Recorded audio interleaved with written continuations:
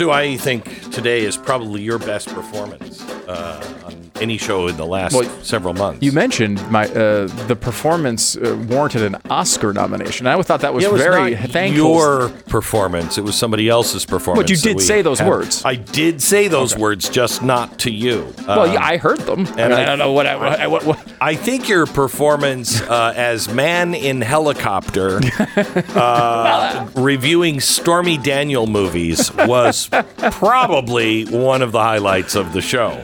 Thank you. Thank you. You don't want to miss anything. We have Andy McCarthy on, who talks to us all about what is coming up, what the charges may be. By the time you get this podcast, you may know what the charges are, but all of the ramifications. He was fascinating. All that and more on today's podcast. Now, in the 1960s, 95% of the clothing that Americans bought was made right here in America. Now, 97% is made overseas. That's a complete reversal of the way things used to be in this country, and we've got to change things back. I want to welcome American Giant back as a sponsor this year. American Giant is all about American workers, the factories, and the products that they make. It's about good-paying jobs that allow people to take pride in the hard work that they do. It began in 2012 when a clothing factory in North Carolina was going to shut down forever. Well, they worked with the factory to invest in some new machinery and skill development. It's 10 years later, and they make some of the best clothing you'll ever own. The quality American hoodie, quality American sweatshirts with cotton that's grown here in America, milled here in America, and cut and sewn right here in America. The name of the company is American Giant. AmericanGiant.com. I want you to go to American-Giant.com/Glenn. Check them out. If you're looking for good quality clothing that means something, American-Giant.com/Glenn. Go there now.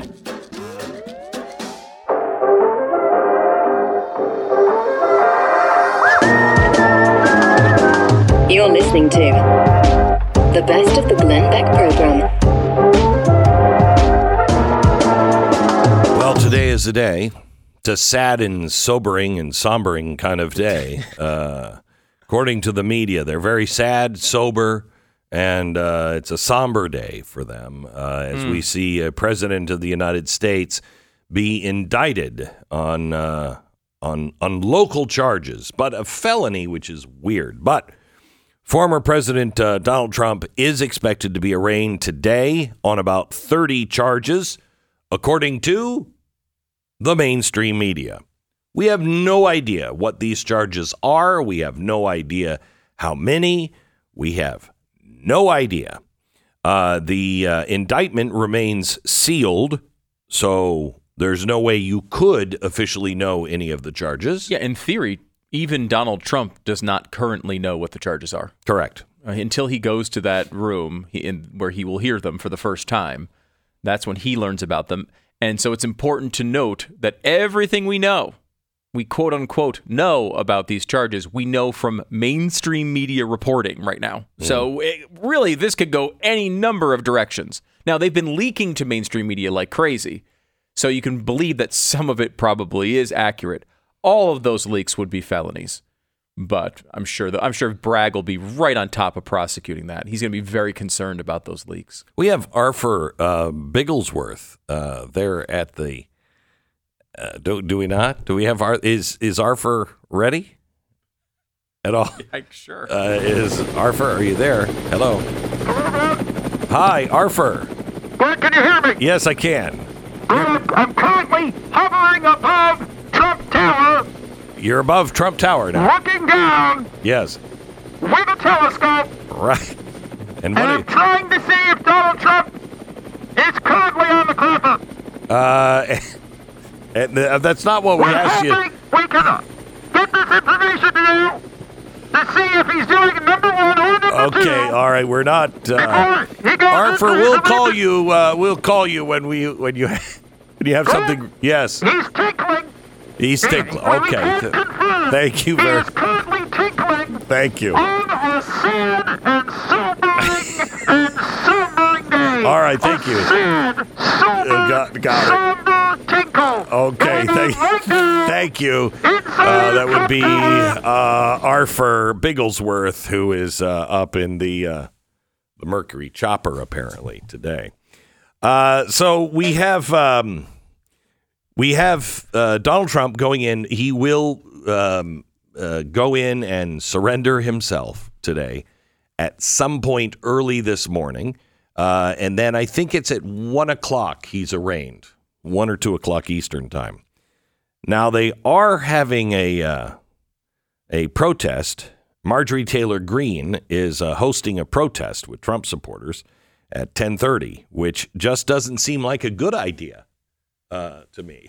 Just doesn't, maybe it's just me, but not a good idea. It does seem like the type of thing that could go awry. Perhaps people being baited into stuff, and perhaps counter-protests that, mostly peaceful counter-protesters may show at this particular event. And not really be mostly peaceful. What? Yeah. Well, I'm just saying. I'm just saying. So we have the indictment coming out, and I'm all a tingle. Now, this is kind of a big thing because, again, we're learning today that no one is above the law, especially with D.A. Bragg. He's quite an amazing. I mean, yes, okay, in Manhattan, felony assault, is probably a little above the law, or major crime. That's up 22% in New York. Last year there was a convicted sex offender who put a man in a coma and walked free. That guy above the law. So, but his defining characteristic is letting people off for crimes they committed. That is legitimately the only thing that Alvin Bragg is known for. But doesn't it make sense that you let people off for crimes they committed and you prosecute people for crimes they didn't commit? No, it does not make sense. Why? It's so. And we don't know we have no idea what these 30 felony charges are. 30. 34, right? That's what was reported to Issaquah today. That's today. Crazy. I guess, what are they? Every single time it's written down in a piece of paper is a separate count type of thing. Is that basically what we're doing here? We're going to find out some of this later today. And right now they're just focused on so many other stupid, sad, sober things. Now, CNN had Wolf Blitzer on yesterday, and still the hairiest guy on television. And, who doesn't want to see that? America is flocking to the Wolf Blitzer extravaganza every day. But he was on yesterday and he said, we're getting, I don't know why he always shouts, we're getting new CNN polling revealing how the American public is reacting to the former president's indictment. Okay. If I asked you now, how are you reacting, Stu, to the indictment? What would you? I haven't seen it yet, so it would be hard to react to that indictment. I'm kind of pissed because I think it's probably BS, but until I see it, I can't be sure. Okay, good. We went into the field, did you, Wolf? We went into the field, and we did this new exclusive CNN poll. What a stupid sentence that is. Conducted by SSRS just after the indictment last Thursday. Okay, so they did this poll last Thursday. We had no information. 64% of Americans approve of the indictment of Donald Trump. 40% disapprove. Wait, what were those numbers again? 60%. 60, 40? 40. Mm-hmm. Yeah, okay. So wait a minute. Hang on. 60% approve of what? Of what? We don't know. Of what? Indicting him. Get him. Really? That's really what it is. I guess we're no better because we're like, this is hogwash. We don't know until today. We don't know. We don't know for sure, right? My guess is just from the long and storied and sobering kind of saga that we've gone through with Donald Trump, they always are like, this is it. Glenn, this is it. This time we're really going to get him. And then you find out, no, not so much. No. So, I mean, judging from past performance, I'd say this one, nope, not going to do it. But maybe that's just me. 94% of Democrats approve of the indictment. 94% of Democrats. You know what that is? That's Saddam Hussein voting numbers. Right. That's what that is. 94%. Remember we used to say, there's no way that's real. Right. Oh, yeah, it is. Yeah, apparently it is. 94%. Democrats, 94% approve of the indictment that has yet to be released. 62% of independents and 21% of Republicans. Now, I just want to show you, 21% of Republicans approve and 6% of Democrats. Wait. No, I'm sorry, 94% of Democrats. So 21% of Republicans approve of the indictment. Yeah. That's a higher number than I would have expected. Right? Yeah. Yeah. A lot higher. Mm-hmm. Which means we're not all in lockstep, perhaps. Yeah. I mean, you should judge this on the merits. Yes. You know, yes. and we can't judge it on the merits until we know what it is. But what we know so far, which I would remind you is from mainstream media reporting, so I don't know that it's necessarily reliable, but what we know so far, it seems to be very, very thin, right? I mean, the idea that we've had multiple other people look at these same charges, all of them also hated Donald Trump, and none of them brought charges on this. Well, right? Sue, we went out in the field and we did this new exclusive CNN poll, and we further asked respondents whether they believe Donald Trump's payment to Stormy Daniels was illegal, unethical, not illegal, not wrong at all, or not sure. Wow. So wait, we're asking the American people, what was it again? If it was legal, the Trump payment. Now, it should be noted that generally speaking, it's not illegal to pay somebody to keep an affair quiet. It's not illegal. Otherwise, Bill Clinton would have been rotten in prison for a very long time. But this case, 37% of the American people said the payment was illegal. I'd like to have a follow-up question. What part of it was illegal? What made that illegal?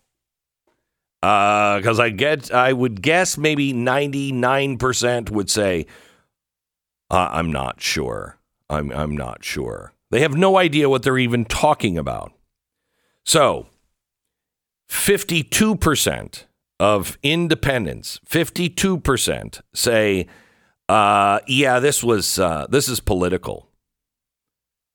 Political. 76% of all Americans say, yeah, this was just a political driven event. Only 14% say no. We have Arthur on again. Arthur Bigglesworth, apparently he is in the helicopter now. Yes. Can you hear me? Yes, I can. Well, reporting on the Donald Trump arraignment, and I was asked to stop hovering outside of the window of Trump Tower. Oh, sorry, I turned my helicopter off there for a second. My fault. So, I've been doing lots of research all today, and all the implications to our country on this. It's over day. Right, okay. What have you found? Well, one thing I've done is I've been looking for clues on what exactly went down. How did all of this happen? And in that process, I've watched 37 Stormy Daniels movies, Hey. including Finally Legal 7. What was that one? Finally Legal 7. Finally Legal 7. Yeah. Dual airbags.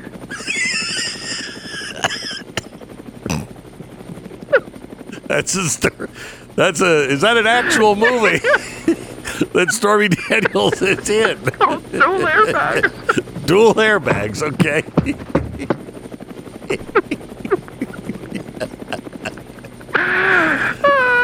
Dual airbags, that's fantastic. And I've also another real movie called Mad Cow Blonde Edition.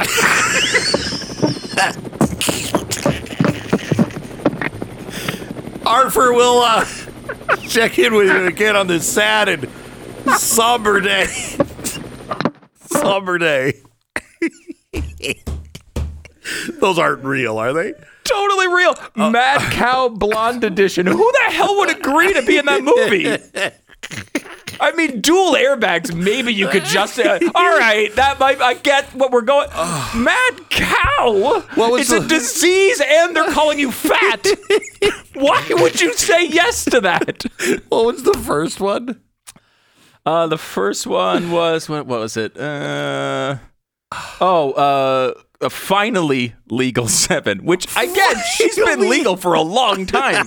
What sort of restrictive society? What do you have, a 42-year-old age of consent?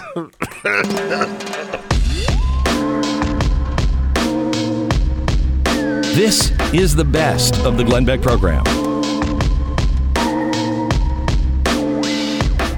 Andy McCarthy is here with us. Hi, Andrew. How are you, sir?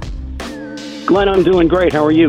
Good. I mean, if you listen to the press, it's a somber and sad and sobering day. And it is all of those things. I just don't believe they believe that. Can you give us some idea of what today is going to look like? Well, it's going to look like the beginning of a process that I think is being misdescribed in the press because we're kind of a step behind. What they're explaining to you, and the reason this is supposed to be a sad and somber day in the theater before us, is that this is the beginning of the criminal justice process where someone is brought in and arraigned on a set of formal allegations known as an indictment, and that begins the formal process of a criminal case. But I think, Glenn, just as Alvin Bragg would be better understood by the public as an elected progressive Democrat than as a law enforcement official, back probably a decade ago, it was still the case, even in Manhattan, that if you were to campaign as someone whose agenda was to put the law enforcement power of the office in the service of a partisan agenda to go after one particular nemesis of the party, that would have been disqualifying. Now it's what's expected in Manhattan. And this process is not really, in the end, it's not about whether they can take a trifling case, and it really is trifling. It's a case Bragg would never bring against anyone else. But it's not whether they can bring a trifling set of allegations and prove them, and Donald Trump is found guilty or not guilty. This is about making the process the penalty. This is about making this as financially prohibitive, emotionally wrenching, and personally humiliating as they can for Trump. And it's kind of the criminal justice system version of the Kavanaugh confirmation hearing. It's to create an interorum effect, which conveys to conservatives and Trump supporters and anyone else who opposes this Bolshevik left that this is what we've got for you if you dare to oppose us. And that's what this is really about. It's not so much a criminal justice process, which is, we can go through the nuts and bolts of that, but we should acknowledge, I think, what's really happening here. So can you, because now, I mean, you can indict a ham sandwich is the old saying, but it's got to go to a jury and got to go through a trial now. Do you think you can get a fair trial in Manhattan for Donald Trump? I think if the court were fair, the answer to that would be yes. I mean, I tried terrorists in the 1990s in that same little half square mile area of Manhattan, only 8 blocks away from where they had bombed the World Trade Center. And, terrorists were very unpopular, obviously, with New York juries. But no one who looked at that case didn't think that we got a fair jury for it. But if the process is rigged, we got a fair jury because the process wasn't rigged. We had a fair judge. We had a due process of law. The question is the court going to be as rigged against Trump as the DA is? If that's the case, then it's already over. How is this possible? How did this? I mean, it's stunning, I think, to most Americans to see what's happening in Washington, D.C. with our court system, what's happening in New York with our court system. It's one thing for the DA. It's another to have the court system so far gone on politics. Well, it's really a reflection, Glenn, of what's happened in the culture. And the reason I can say that with confidence is in the federal system, judges and district attorneys who are U.S. attorneys in the federal system, they're not elected officials. They're appointed by the president. In theory, the credentials for those kinds of positions are that you will uphold the rule of law without fear or favor. You won't use your power as a partisan weapon. And we have them vetted by the Senate, at least in theory, to make sure that they're the kind of people who won't do that. That's not what we have in the state system. These positions are elected positions. And at a certain point, the well springs of funding on the progressive left, George Soros' name is mentioned all the time, but he's hardly the only figure who's of importance here. But they realize that, in these one-party blue cities, DA's positions, there virtually was not a campaign at all for them. They were decided by the party bosses, like who would fill the slot. They're not competitive races. They were 5-figure campaigns at best and probably in the low 5 figures. So these guys realized they could come in with, 6-7 figures of funding, blow away the competition, install their own progressive prosecutors into these slots. And that's real power. It's one thing to take over the courts or to take over a legislature. They're kind of slow-moving institutions. But if you're a prosecutor, you have real instant power. You can decide who gets charged, who doesn't get charged. Doesn't matter how aggressive the police are. It's up to the prosecutor what happens to these cases. So if you get a progressive ideologue in that kind of a position with no effective political check on him, that's real power, and that's what's happened in these municipalities. So tell me about what you know about the case. We have heard that this is about Stormy Daniels, but that is something that the FEC passed on, the federal system passed on, the statute of limitations is over, and it's a misdemeanor, and he has made it into a felony charge, and there are 34 felonies. That's what we've heard. What do you think you know? Well, I think he's taking 2 transactions, which are these hush money arrangements with 2 women who claim to have had affairs with Trump in around 2006, and who were paid off in different ways in the waning weeks of the 2016 election when their extortionate leverage was highest to try to get paid off to remain silent about their past interaction with Trump. So this is all 7 years old. That's when these non-disclosure arrangements were done. And I think the way they're getting 34 counts out of it, Glenn, is the kind of abuse of prosecutorial authority that they warn against in the Justice Department manual, where they tell you not to stack up counts where it's not necessary. A lot of times rogue prosecutors will try to camouflage with quantity the lack of quality of the evidence of their case. And it's easy to do this. If you and I were in a stolen, let's say we're in a stolen property conspiracy where we're going to try to transfer and steal stolen property, I hand it to you to say, Glenn, what do you think this is worth? And you hand it back to me after you've appraised it. And I said, well, take another look. And, by the time we've passed it back and forth 8 times, each one of the times we hand it from one to the other is a separate felony. Now, no one sensible ever charges it that way. There's just two of us and one set of stolen property. But you can see the mischief that can be made by if you get hyper technical about what a distribution means. So what I think happened here is, especially with Stormy Daniels, this is the easiest one to explain. Michael Cohen lays out the money, and then they decide they're going to pay Cohen by making it look like he's getting paid legal fees rather than being reimbursed for a loan. So they decide to pay him over 12 installments. They have him submit an invoice, and then Trump or someone in the Trump organization pays him a check. So what I imagine is with each individual payment, there's an invoice, there's a check, and there's some entry on the records.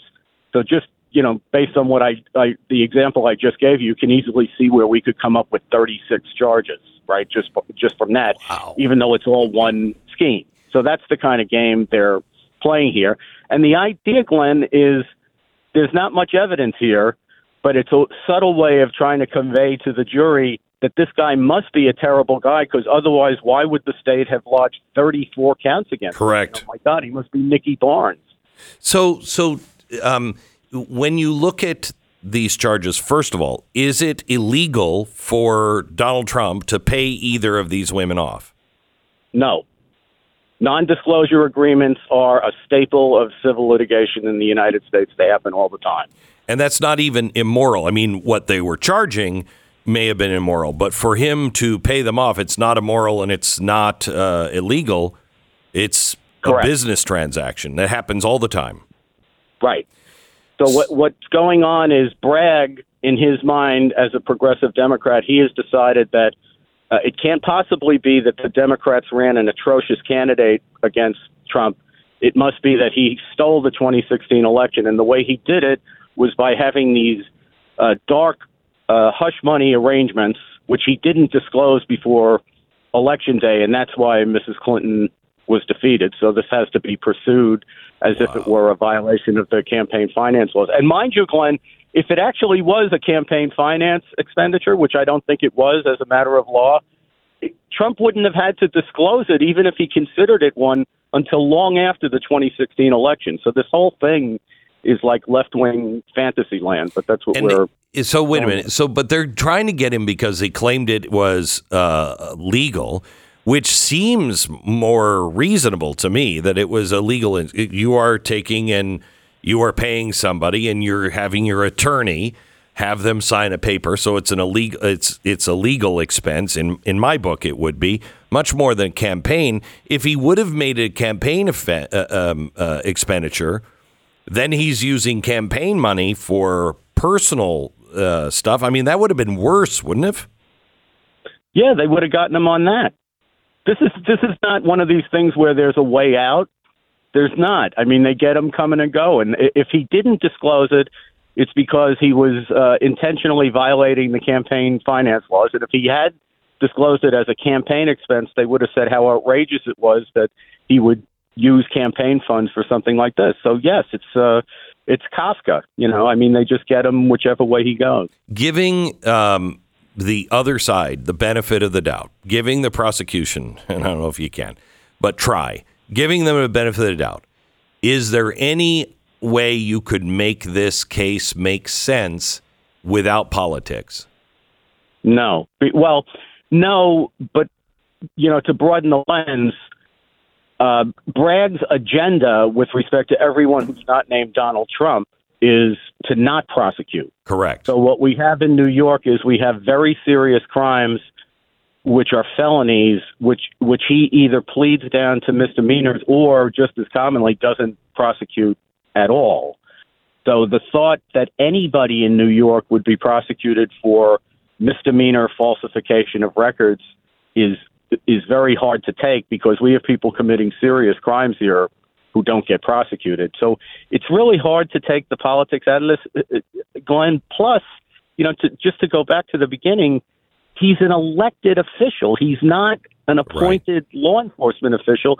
He got elected promising to leverage his power against Trump. Now, isn't the exact same thing that Donald Trump is accused of doing? Isn't it the same thing that Hillary Clinton was accused and convicted of doing, or her campaign? Well, what he's formally going to be accused of is falsifying Trump Organization business records. And the way they get that into a felony is in New York, the misdemeanor can become a felony if the person was trying to cover up another crime by falsifying the records. So I don't even think they're going to be able to prove, if it's a fair proceeding, that there's a falsification of records, because for that you have to show that the person acted with an intent to defraud, and I don't see any intent to defraud here. There's nobody who was conceivably harmed by the way that they booked this thing. Well, but it's even more preposterous to say that he concealed another crime, because the crime I think they want to point to is campaign finance violations, the failure to disclose this as a campaign in-kind donation. And not only was it not one, but, more to the point, when the New York statute talks about concealing another crime, what they're obviously talking about is a New York penal crime, not a federal campaign finance crime. So I don't think that Bragg even has jurisdiction to enforce the federal campaign finance laws if there was a violation here, which I don't think there was. But didn't Hillary Clinton, wasn't she charged because of the Steele dossier? She marked it down as a legal expense. Isn't that pretty much the same thing? Yes. In other words, misrepresenting what was an in-kind campaign contribution as legal fees. That's exactly right. Yes. Correct. And so she paid a fine, and it's a misdemeanor. Glenn, that's the other thing here. Nobody gets prosecuted for these campaign finance violations. The Obama campaign in 2008 had like a record. I don't remember. It was like $2.5 million violation. They paid a $300,000 fine. The last person prominently who was prosecuted for one of these things, John Edwards, the case was a disaster. And this is actually an amusing bit because, for Bragg to win, he has to show that Trump not only knew that he had committed a campaign finance violation, but that he acted with that in mind in falsifying the records. I don't know how he could have known this was a campaign finance violation, putting aside that it wasn't. When in the Edwards case, there's two federal bureaucracies that regulate this, the Justice Department and the Federal Election Commission. They disagreed on whether it was a campaign violation. The FEC said no. The Justice Department prosecuted it. And then the judge looked at it and said, well, maybe it is, maybe it isn't. He let it go to the jury, and the jury said no. So who knows what a campaign finance... Unbelievable. You're listening to the Best of the Glenn Beck program.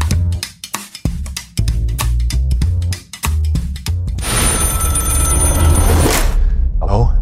You should have accepted my offer, James.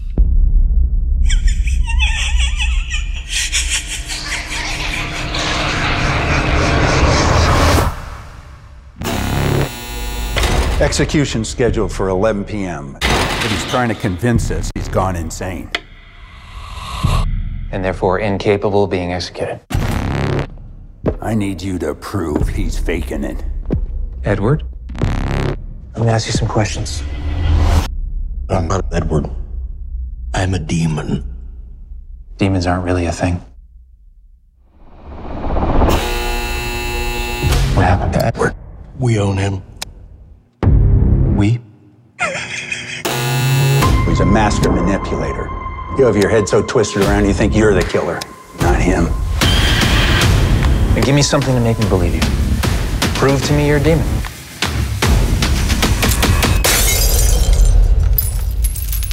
It's probably just a coincidence. I want to talk to The real Edward. Makes me do that. I can't stop him. I need you to see something. You got a fan. Did the same thing with all his victims. Help me! I'm trying to, Edward, but you have to answer my questions. You have to tell me the truth. It won't let me! It can go away. It can go away. Yes?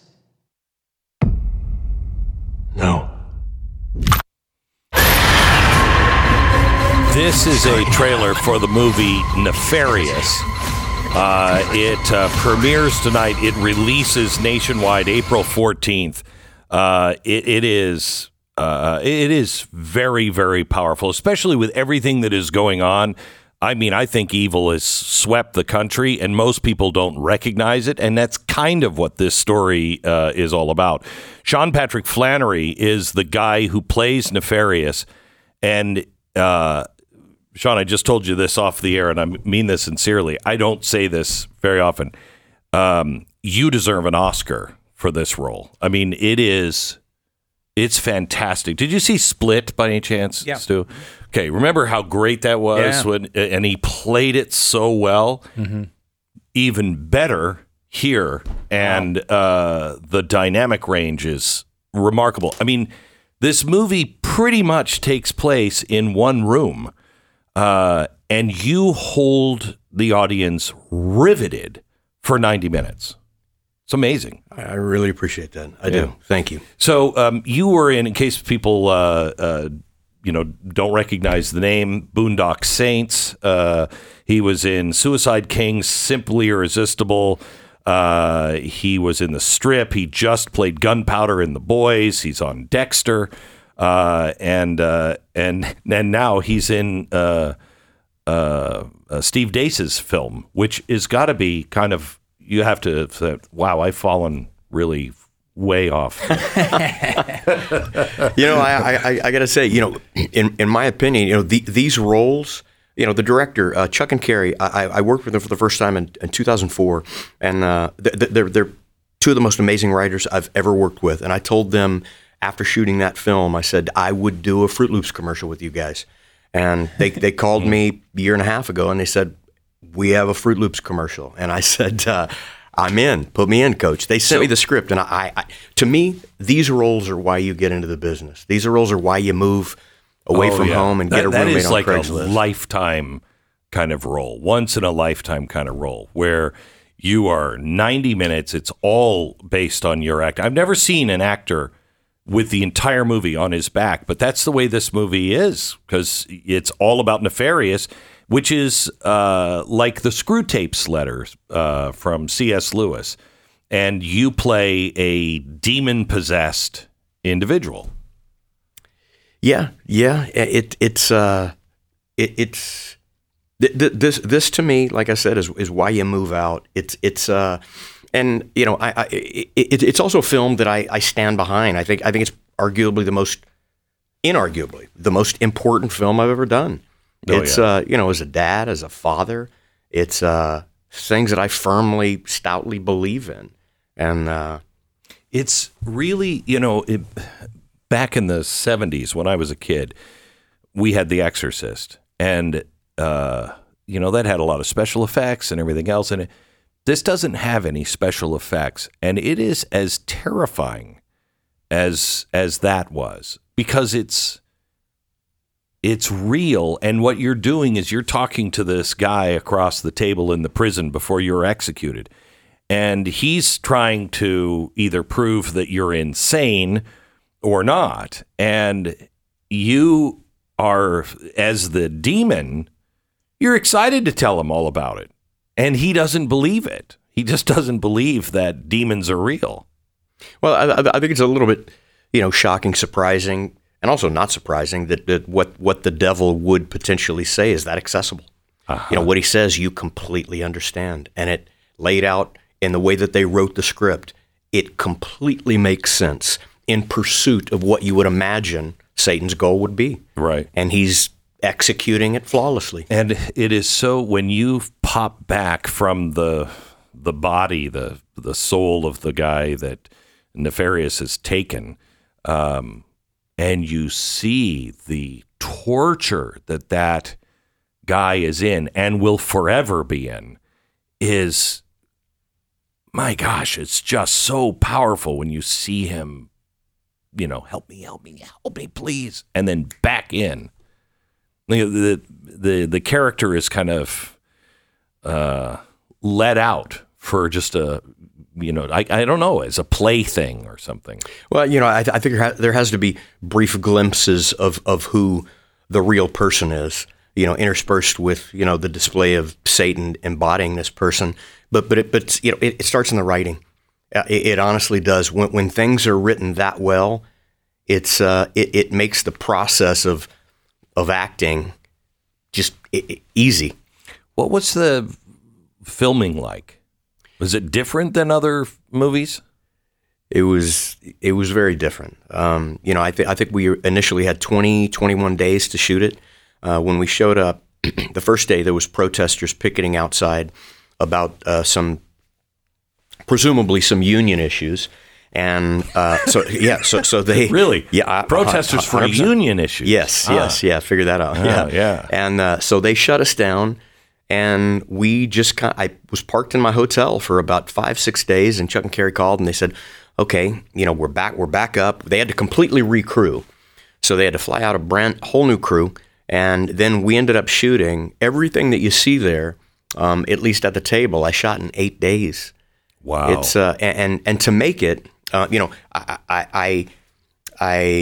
said we can get more days, but it'll push through Christmas. And I said I have to be home for my family on Christmas, so let's load up the work days. Let's get it done so I can go home for Christmas Eve. I still hadn't bought my wife a present. You know what I mean? Geez. Well, it's kind of a tradition that we go to Ace Hardware on Christmas Eve and get her robe and a lot of things. So I couldn't miss that.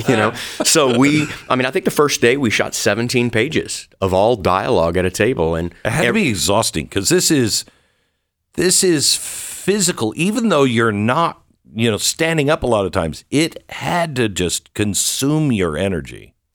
Yeah, that kind of work does. At the end of the day, memorization is anybody can do it. It just requires homework. A lot of people don't have the discipline to do the homework, but there's so many aspects to bringing a character to life realistically. The least you can do, I think, is show up and know the words. The least. Now, if I believe the words or not, that's subjective. But at the least I can do is show up and know the words. But so it did require some homework on that end. But again, when the information is so relatable, it's easy to process it and make it permanent. For me, at least, And everything did make sense. The way that they laid this story out, the way that he conveyed, what his goal was, citing scripture, etc. It was a relatively easy process for me. It's interesting because it is a God movie, but unlike any God movie you've ever seen, this is just one that pretty much says, "Wake the hell up."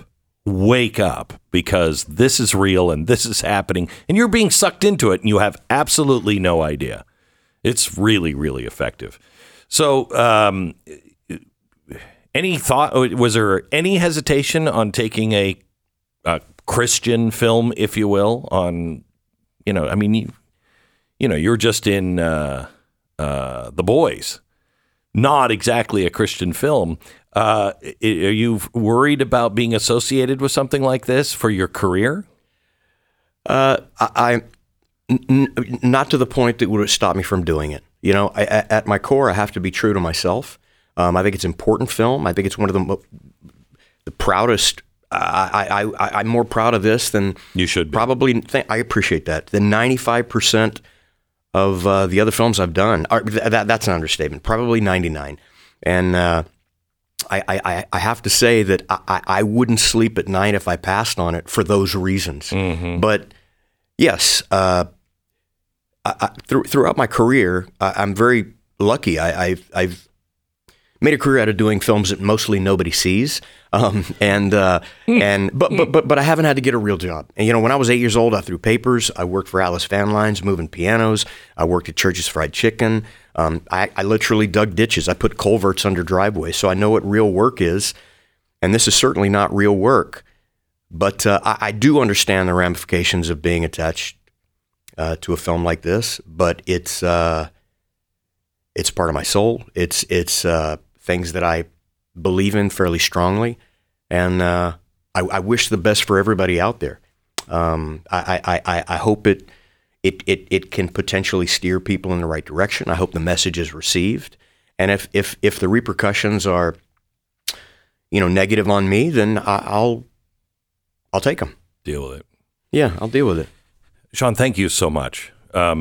Honestly, just tremendous. It was a privilege to watch you. It's rare that you get to see an actor get the right script and then just run with it. And it was convincing and real and beautiful. Just great job. Well, from my heart, I appreciate that. Thank I really you. do. Sean Patrick Flanery, he's the actor in Nefarious that plays Nefarious is the role that you play, sir. right? Yeah, Nefarious. What was the other guy's name that you play? His Jordan Belfi is the name of the actor. No. The other guy. No. The other guy that you play. Oh, Edward. That's Edward. Right. Yes, okay, sir. Yeah, Nefarious and Edward. He plays both of them in this, and it's really an amazing performance. Sean Patrick Flanery. Go to get your tickets. It opens up April 14th. Whoisnefarious.com. Again, whoisnefarious.com. Well worth your time.